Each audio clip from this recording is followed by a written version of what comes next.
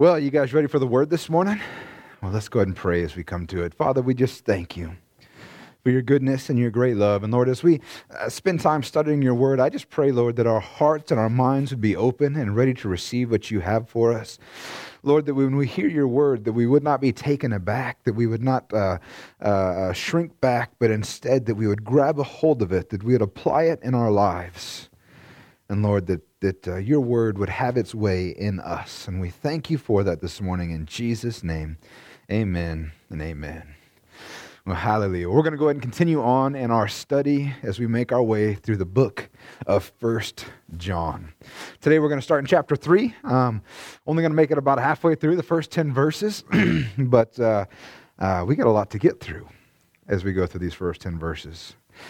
And here's the thing, that as soon as you become born again, as soon as you accept Jesus Christ as your Lord and Savior, an amazing thing happens. You're made brand new. You get a new spirit inside of you, but you are given the right to be called a child of God.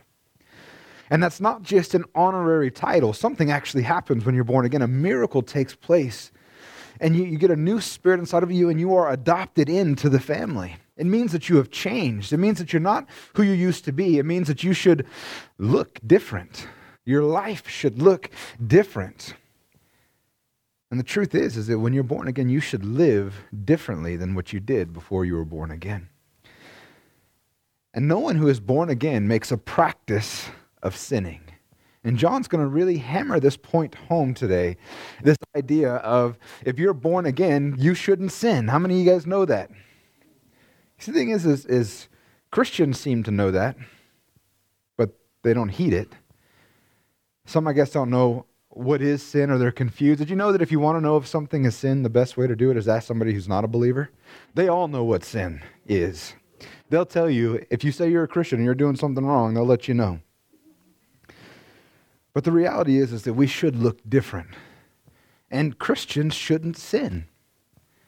We've been saved from that. So let's go ahead and dive in. We're actually going to take a couple steps back, and we're going to go over some stuff that Pastor Joseph went over last week. But the reality is there's kind of the thought of what John goes into today starts a couple verses ago. So 1 John 2:28 through 29 says, "And now, little children, abide in him, so that when he appears, we may have confidence and not shrink from him in shame at his coming.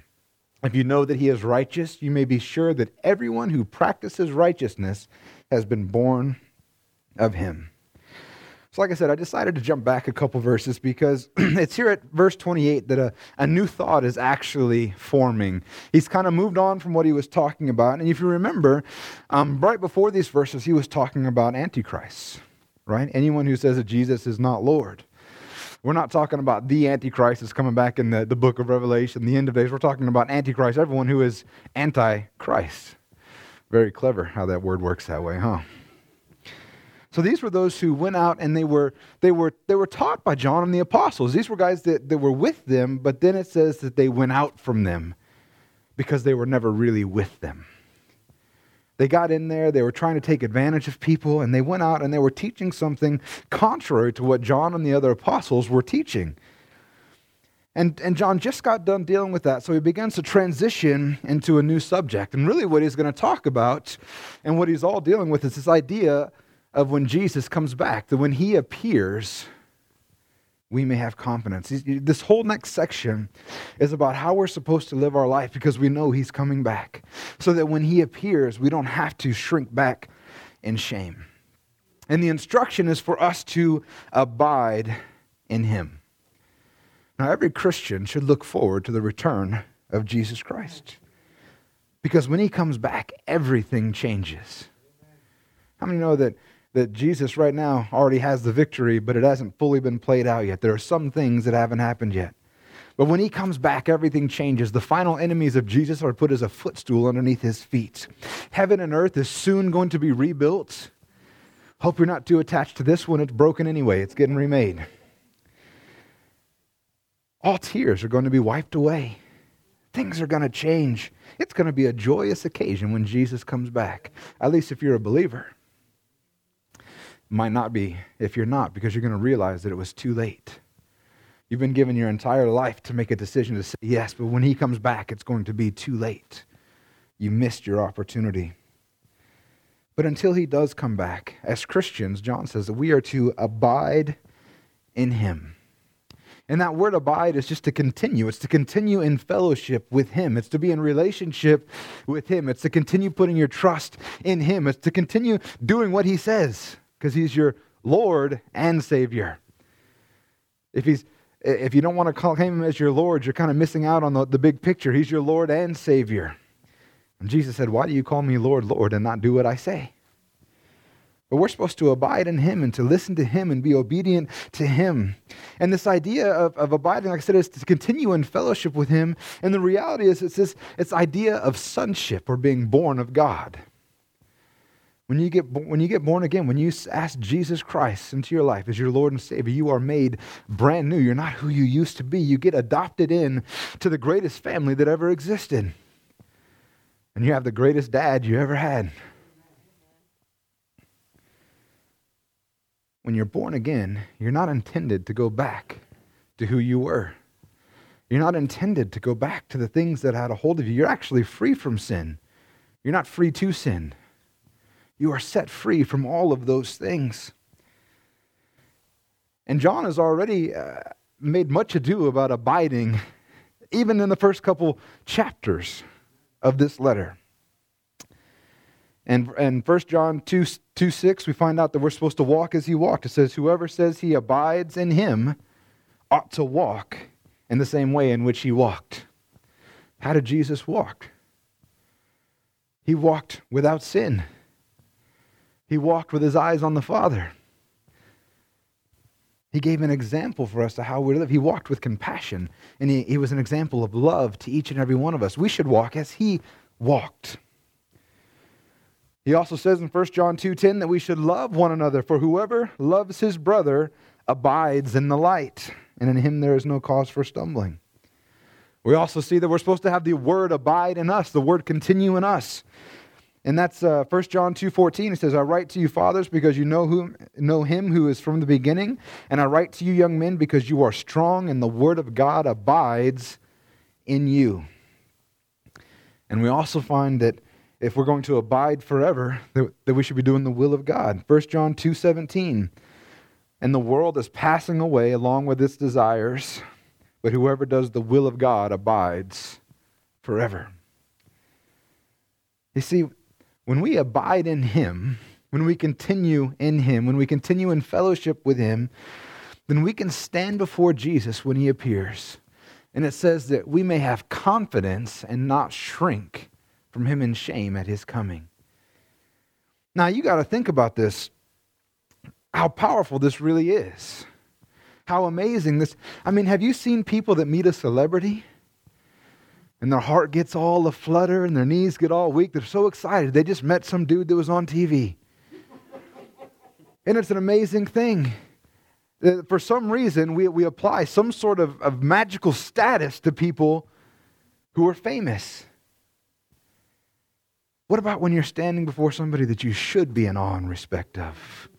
Somebody that should actually make you fall to your knees. You know, in the Old Testament, whenever somebody realized they were standing before the angel of the Lord, when they realized they were standing before God, they all wanted to kill themselves. They're like, I'm not worthy to be here. I'm going to die. Even though that they knew God and they were trying to do right, they still, when they appeared in front of God, they were afraid. The Bible says that we can stand before Jesus with confidence and not shrink. Do you understand how amazing that is?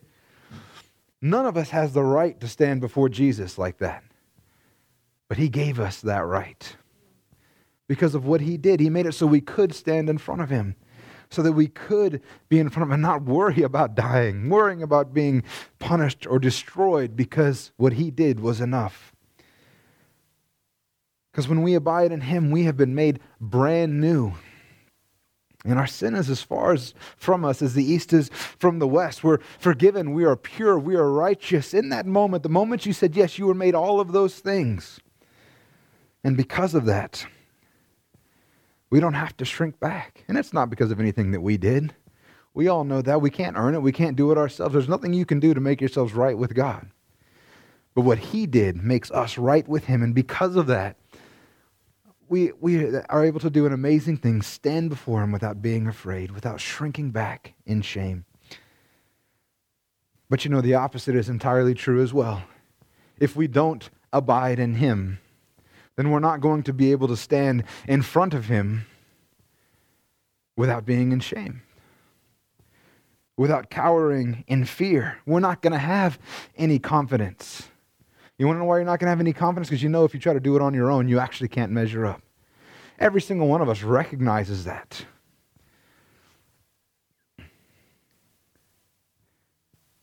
They would have to, if we don't abide in him, we would have to shrink back. You know, there's been much discussion in the church over the years about whether you can lose your salvation. And I'm not talking about this, you can't have your salvation stolen from you. You can't have it taken from you. You can't, if you have a bad day, that doesn't mean that you're not saved until you somehow make up for it. When you put your trust in Jesus, it has nothing to do with your actions, but it's your faith that makes you saved. So it can't be taken away. The devil can't steal it away. Somebody else can't steal it away. So in that sense, no, you can't lose your salvation. But I believe you can make a choice to walk away. If you choose to no longer abide in him, then that puts you in a precarious place. And I think that there's many other scriptures that support this idea as well. That you can have your faith in him and then walk away. And that's a scary thing. If you once abided in him and you walked away, that's a scary place to be, because if we no longer abide in him, we can't have confidence. That's what John is saying here. If you abide in him, you can have confidence. But if you don't abide in him, you can't have confidence before him.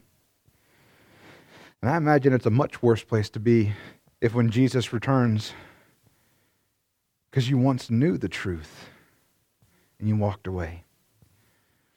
And the book of Hebrews says it's impossible to renew someone to repentance, or to renew someone to the truth if they've walked away.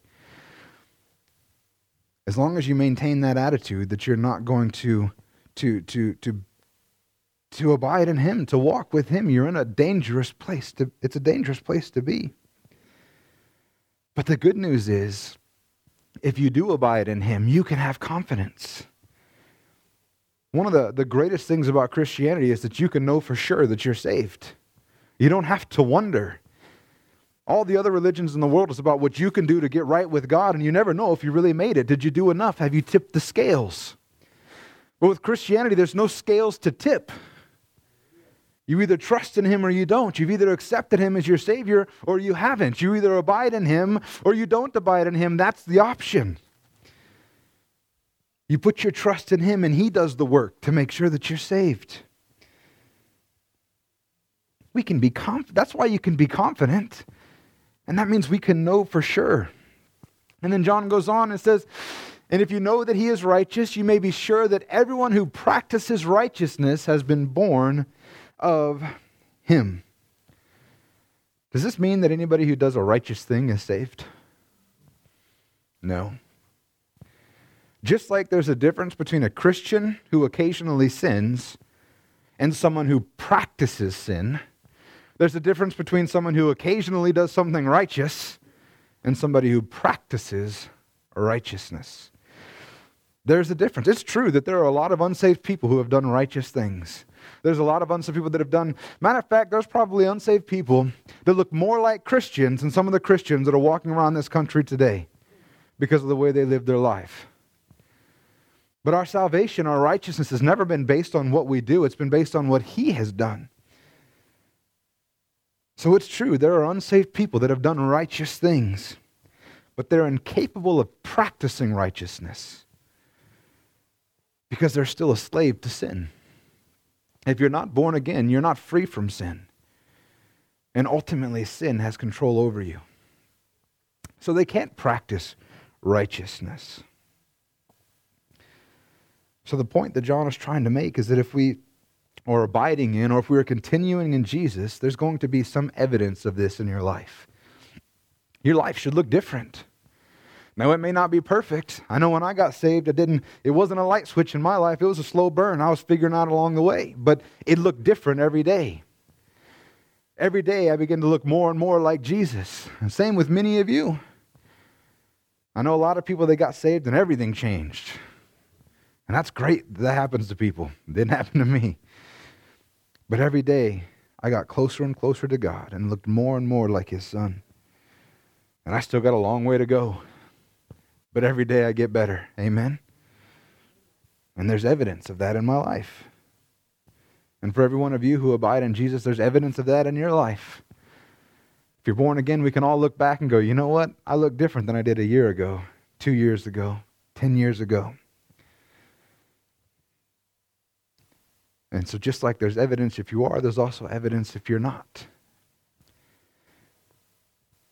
And that's what the majority of this section, this section of this epistle is about. It's about John dealing with people who practice sin and practice righteousness. And basically those who are practicing righteousness are abiding in Jesus.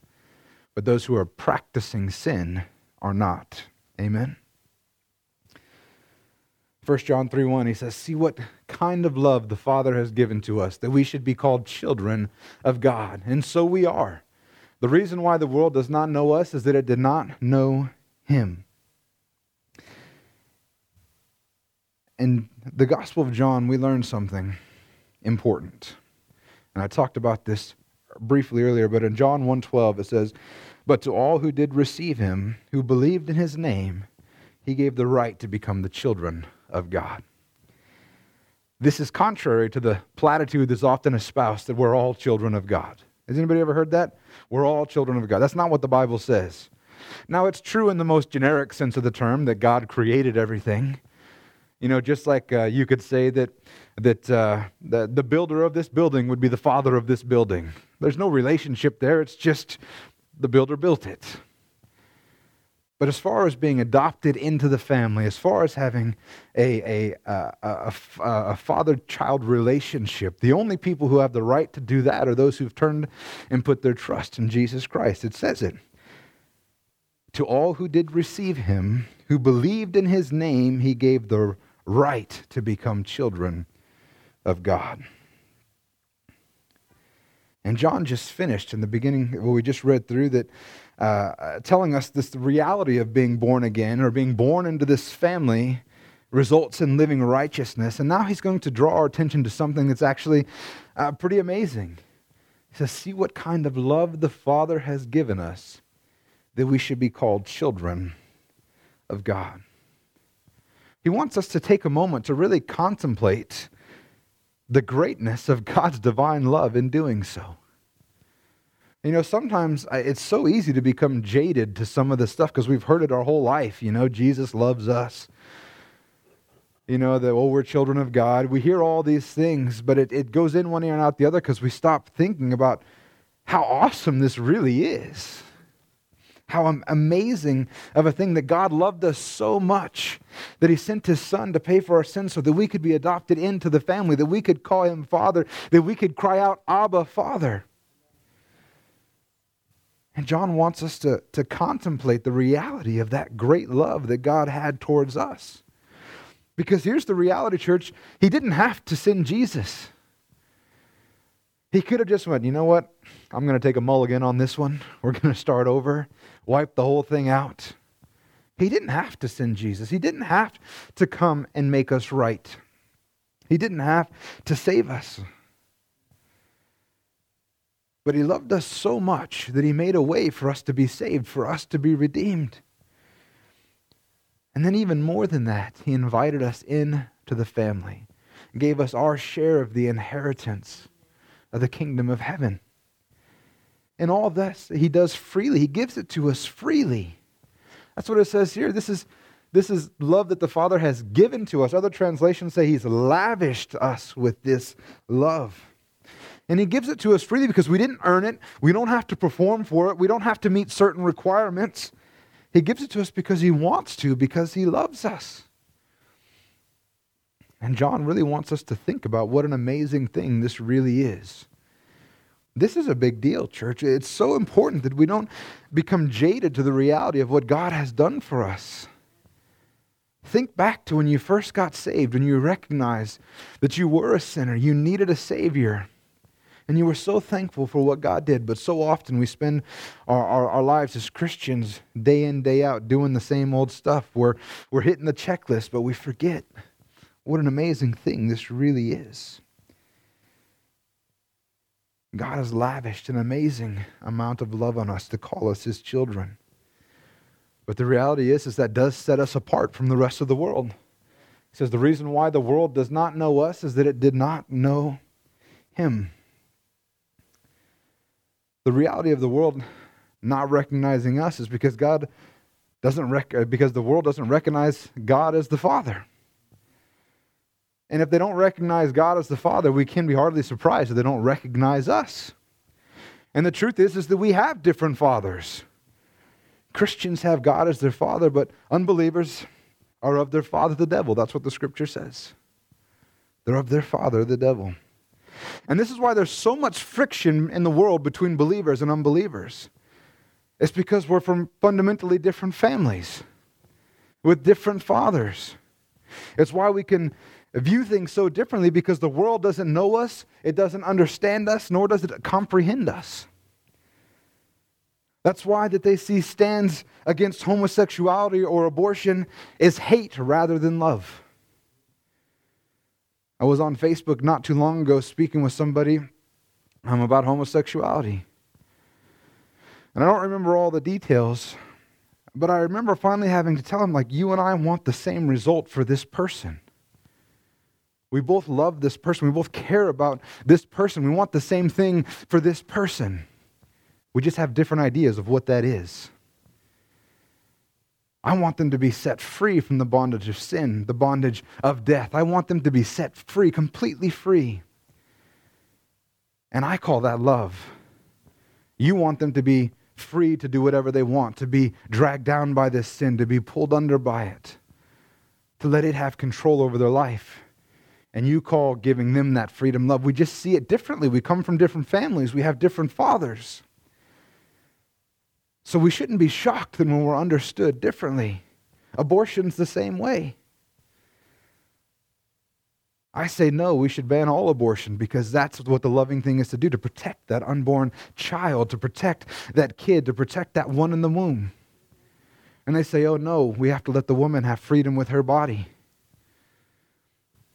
We have different ideas of what love is, of what life is. And we shouldn't be shocked that they don't know us because they don't know the Father. Amen? In 1 John 3, 2-3, it says, Beloved, we are God's children now, and what we will be has not yet appeared, but we know that when He appears, we shall be like Him, because we shall see Him as He is. And everyone who thus hopes in Him purifies himself as He is pure. John addresses the readers here, and that includes us, as beloved. Other translations, if you go through and look at different ones, most translations translate it as beloved. The NIV, the NLT, those are the couple quick ones I found, they translate it as dearest friends. And the thing is, by translating this as dearest friends, we're kind of missing out on an emphasis that John is making. And it's that love that the brethren should have towards one another. There's an emphasis on love here, beloved. It was only in the last chapter that John emphasized the importance of loving your brothers, to love one another. It wasn't that long ago. And now he says, beloved. We are God's children. Now, do you know that he's including himself in that? He doesn't say you are God's children now. He says we are God's children now. And he includes himself on that. Because here's the thing. Regardless of who you are, you need a Savior. The apostles weren't in some special boat that had a different method to salvation, a different way to salvation. These are the apostles. The ones that Jesus handpicked himself, but they still needed a Savior. And they still got the same rights that we do to be called children of God. John needed the same redemption as you and I, and he got adopted into the family the same way as you and I did. And that's where we're at now. He says, we are God's children now. We just talked about that. What an amazing thing that is. We are God's children now. But then he goes to point out that we're destined to be something more. He says, look, we're God's children now, and what we will be has not yet appeared. It's an amazing thing that there's more to come, isn't it? Right now, we've been made God's children, yet there's still more to come. And this is what John wants to really point out. He says, look, we're God's children now. That's amazing. We know that he really wanted you to think about that, because last verse he said, see what kind of love he's given us to do that. But that's not it. We're God's children now, but what we will be has not yet appeared. There's more to come. What this means is that even though we're currently God's children, we haven't experienced the full extent of what salvation, what being made brand new means for us. This is what Paul said about it in 1 Corinthians 15:51 through 53. He says, behold, I tell you a mystery. We shall not all sleep, but we shall all be changed in a moment, in the twinkling of an eye, in the last trumpet. For the trumpet will sound, and the dead will be raised imperishable, and we shall be changed. For this perishable body must put on the imperishable, and this mortal body must put on immortality. The reality is that our current state as God's children is amazing. But what we will be even more extraordinary. We can't even imagine it. He says we will be like him. When he appears, we shall be like him, because we shall see him as he is. We're going to be like him because we finally see who he really is. I wonder how much of us not being like him now is because we don't actually have a revelation or see the reality of who he is and who we are because of him. We don't have a perfect revelation of what's been accomplished inside of us. I think that's the main thing of maturing and growing as a Christian is every day you have a greater revelation of who you are in Jesus. But we don't see it all right now. And we don't actually know what that's going to look like. He says, look, we don't know what we're going to be. He says, we will not be as he is, and what we will be has not yet appeared. But we know that when he appears, we should be like him. We don't know what he's going to be. John says as much. What we will be, we don't know. He's not here yet. But it's going to be amazing. And we know it's going to be good. And that's where we're going. And it says, and everyone who thus hopes in him purifies himself as he is pure. So all of us who hopes in him and in his appearing, he says we're purifying ourselves as he is pure. And it's not something that we're actually doing. This isn't about you living right and somehow making yourself better. It's not about doing the right things. It's not about praying enough. It's not about going to church enough. It's not about any of that stuff. It's because you put your trust in him. The reality is we don't have the ability to purify ourselves. If we did, then it would be kind of silly to send Jesus, don't you think? But we don't. But by placing our trust in Jesus, by being born again, we have been made pure. And when you put your faith in Jesus, you are made spiritually pure as Jesus in that moment because of what he has done. Because it's his purity that you've received. It's his spirit that you have received inside of you. When you see, when God looks down at you, he doesn't see you, he sees Jesus. And then most of our life is letting that live out in our lives. It takes a little while for our body to catch up to the reality of what's happened in our spirit when we are born again. And he goes on in 1 John 3:4-6, everyone who makes a practice of sinning also practices lawlessness. Sin is lawlessness. You know that he appeared in order to take away sins, and in him there is no sin. No one who abides in him keeps on sinning, and no one who keeps on sinning has either seen him or known him. I think a lot of Christians today have a problem with this. Somehow along the way we have cheapened grace. And instead of understanding that the reason why God extended grace for you was for you to be free from sin, it's been treated as some sort of get-out-of-jail-free card. It's become a license to sin instead of freedom from sin. And people live their lives like, oh, it's okay, Jesus will forgive me. And they've missed out on the whole point of what Jesus did for you in the first place.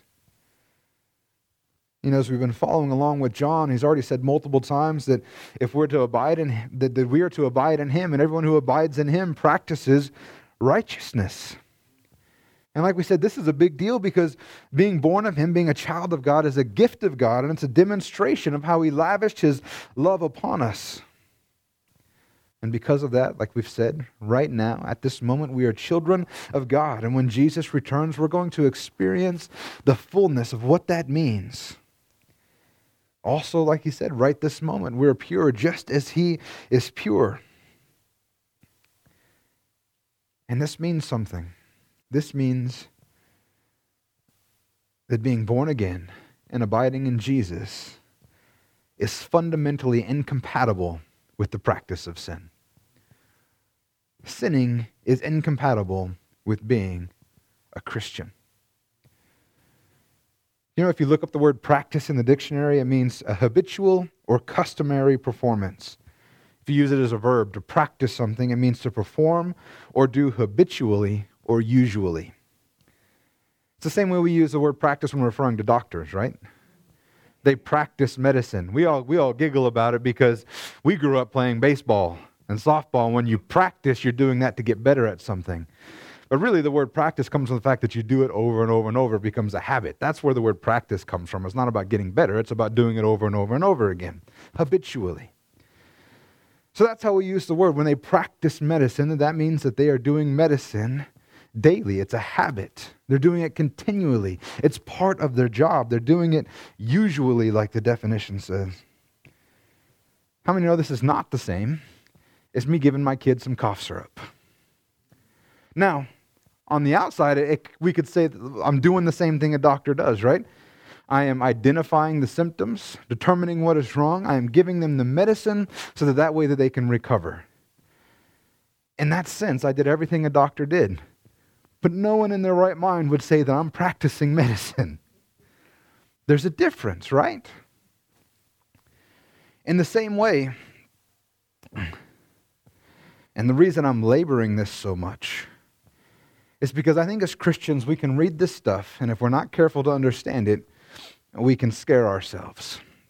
We can worry about something we shouldn't be worrying about. Because many of us will read this and go, man, everyone who makes a practice of sinning practices lawlessness. And then we goes on, no one abides in him, keeps on sinning, and we can freak out, man, because I think all of us do sin from time to time. And now we're concerned. What does this mean? Does this mean I'm not abiding in him anymore? Does this mean that I can't stand before him in confidence? And the reason I'm laboring this, what the word practice means, is because I don't want us to get confused. Neither did John. It wasn't that long ago when he says, look, Christians don't sin. But if you do sin, you have an advocate with the Father, that is Jesus Christ. The key point is, are you practicing sin? Is it something that you do usually? Is this something that you do continually? If you're born again, you should have confidence in your standing before the Lord. Just as if I occasionally give my son cough medicine, doesn't mean I'm practicing medicine. If you stumble and you sin, it doesn't mean you're practicing sin. You repent, you thank God that you're forgiven, you get up, and you move on. Your good living didn't result in your salvation.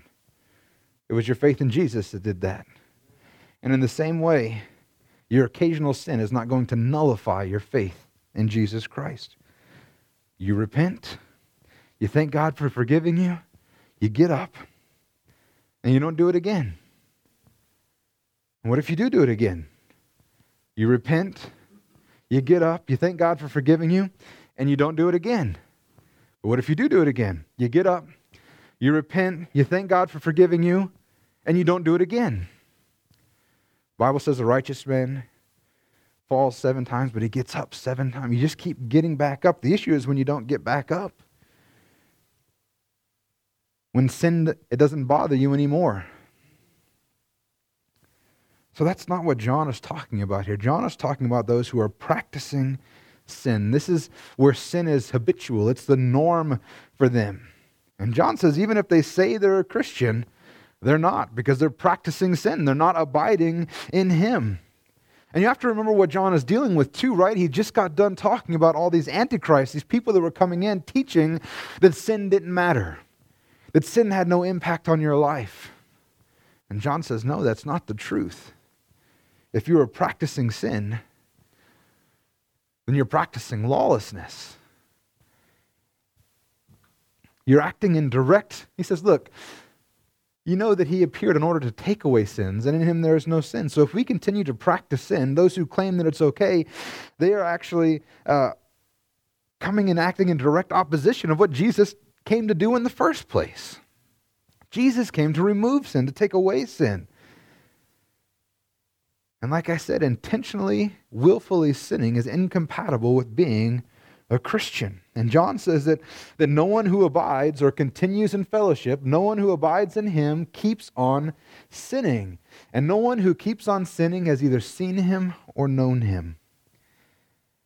The reality is it doesn't matter if you say that you're a Christian or not. If you don't abide in him and you continue to sin, there's evidence that you don't. It says, look, if no one who abides in him and keeps on sinning, no one who keeps on sinning has either seen him or known him. If you keep on sinning, then you don't really abide in him. I want you guys to understand these two things are incompatible with one another.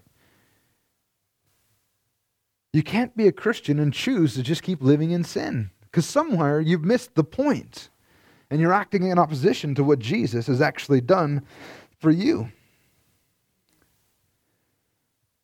In John 3:7-8, he says, little children, let no one deceive you. That means us. That means there's going to be people trying to deceive you. You've probably heard it even in this day and age where people begin to rationalize different sins. They begin to say they're okay, or no, that's not what this means. And they begin to try to make sin okay. We live in a world right now that's championing sin. They're not even allowing it. They're on board with it. They're championing it. But he says, little children, let no one deceive you. Whoever practices righteousness is righteous as he is righteous. And whoever makes a practice of sinning is of the devil. For the devil has been sinning from the beginning. And the reason the Son of God appeared was to destroy the works of the devil. See, John knows that there are those who are trying to deceive his disciples. But he wants to ensure that they're not deceived. He wants to warn them so that they don't get caught up in this idea that sin is okay. And he says it quite clear. If you practice righteousness, you're righteous. And if you practice sinning, you're of the devil. The entire reason Jesus came was to destroy the works of the devil. But the one who practices sin is in fellowship with the devil. They're abiding in the devil. And how can one who claims to be Christian allow that to be a part of their life? And just like John, church, I don't want any of you to be deceived. Anyone who says that sin is okay for any reason is a liar. Sin isn't okay. Jesus came to free you from sin.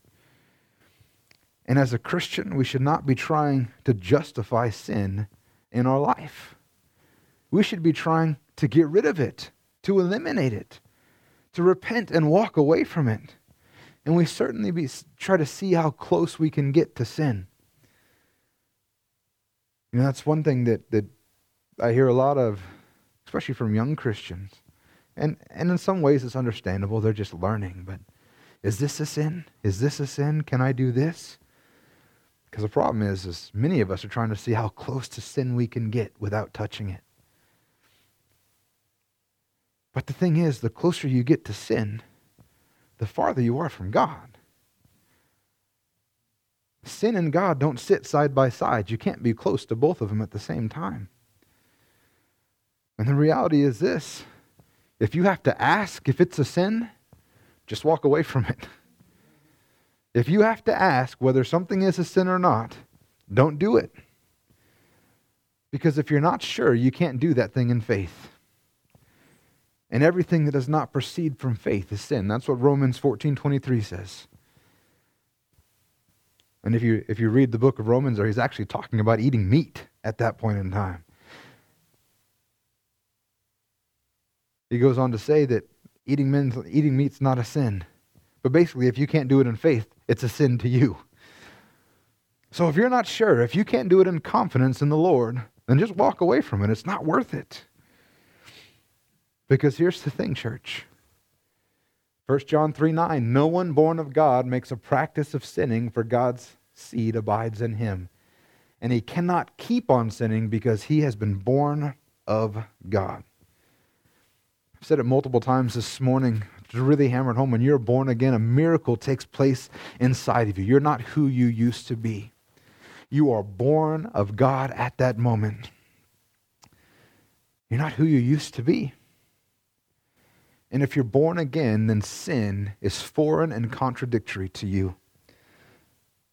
Do you know that's why you feel wrong when you sin? When we slip up, we mess up, that's why you feel guilty, that's why you feel wrong. Because sin is incompatible with who you are. It's incompatible with the new self, who you've been made because of the work of Jesus Christ. And this is why John can make this conclusion. If somebody is practicing sin, then they're not born of God, because the person in whom God's seed abides, he cannot keep on sinning. It's impossible because it's in contradiction to who you are. I'm not talking, sometimes we mess up, I get that. You get up and you move on. But if you're born again, you actually can't make a practice of sinning because it's in opposition to who you are. And you're free from sin. He says, if you're born again, you can't keep on sinning. And then he finishes up in verse 10. He says, by this it is evident who are the children of God and who are the children of the devil. Whoever does not practice righteousness is not of God, nor is the one who does not love his brother. The reality is, church, that if you're born again, there will be evidence of that in a changed life. You won't live the way you used to live. And like I said, some people it's a light switch. For others, it takes time. But every day, you're looking more and more different. Less like yourself, more and more like Jesus. If you're going the other way, take a look at your life and see what's going on. Because the reality is the fruit is in keeping with the tree that it comes from. The evidence, the fruit of your life, it gives us an idea. But now I realize it's not my job or anybody in this room's job to judge or determine someone's relationship with God. I can't, that's your faith that determines that. But the Bible is clear that if you have that faith, your life begins to look different. There is evidence of that in your life. And the Bible says if you don't practice righteousness or you don't love your brother, then you're not of God. You're not a child of God, but you're a child of the devil. And to be clear, I didn't write this. John did. If you have a problem with this idea, don't talk to me. I didn't write it. I'm just reading it to you. Whoever does not practice righteousness is not of God, nor is the one who does not love his brother. Once again, before we close, I want to remind you, this is not talking about the occasional sin. For the Christian, sin should be rare in your life. And if you slip, if you mess up, you know what? Thank God that you're forgiven, repent, and get up. Always get back up. And you can still be confident in the finished work of Jesus Christ, in which you have put your faith. You slipping up does not change that. But you got to remember that John is dealing with these false teachers, these antichrists that are coming in saying, no, you can sin and do whatever you want and still be a Christian. And he says, no, that's not okay. And the truth is, if you hear that today, they're wrong too. If you see anyone that claims to be a Christian but is practicing sin, I would caution to receive any spiritual advice from them. Maybe you find yourself today in a position where you say you're a Christian, but if you examine your life, you realize that you are practicing sin. It's not too late. It doesn't mean that you're stuck. It doesn't mean that you don't have any hope or any way to come out of it. Repent. Get up. Thank God for forgiving you and reaffirm your faith in Jesus Christ and the work that He has done. And then begin to abide in Him moving forward, living out your salvation in your life. And you'll see the evidence of a changed man, a changed person, a new self as you abide in Him and walk away from sin. And for all of us who have put our faith in Jesus Christ, who are born again and are children of God, let's ensure that we're never deceived. Let's ensure that we're never enticed by the allure of the passing pleasures of sin and begin to justify those things in our life. Let's continue to abide in Him so that way we can know that when He appears, we can stand before Him with confidence and we don't have to shrink back because He has made us new. Amen? Amen. Let's go ahead and bow our head.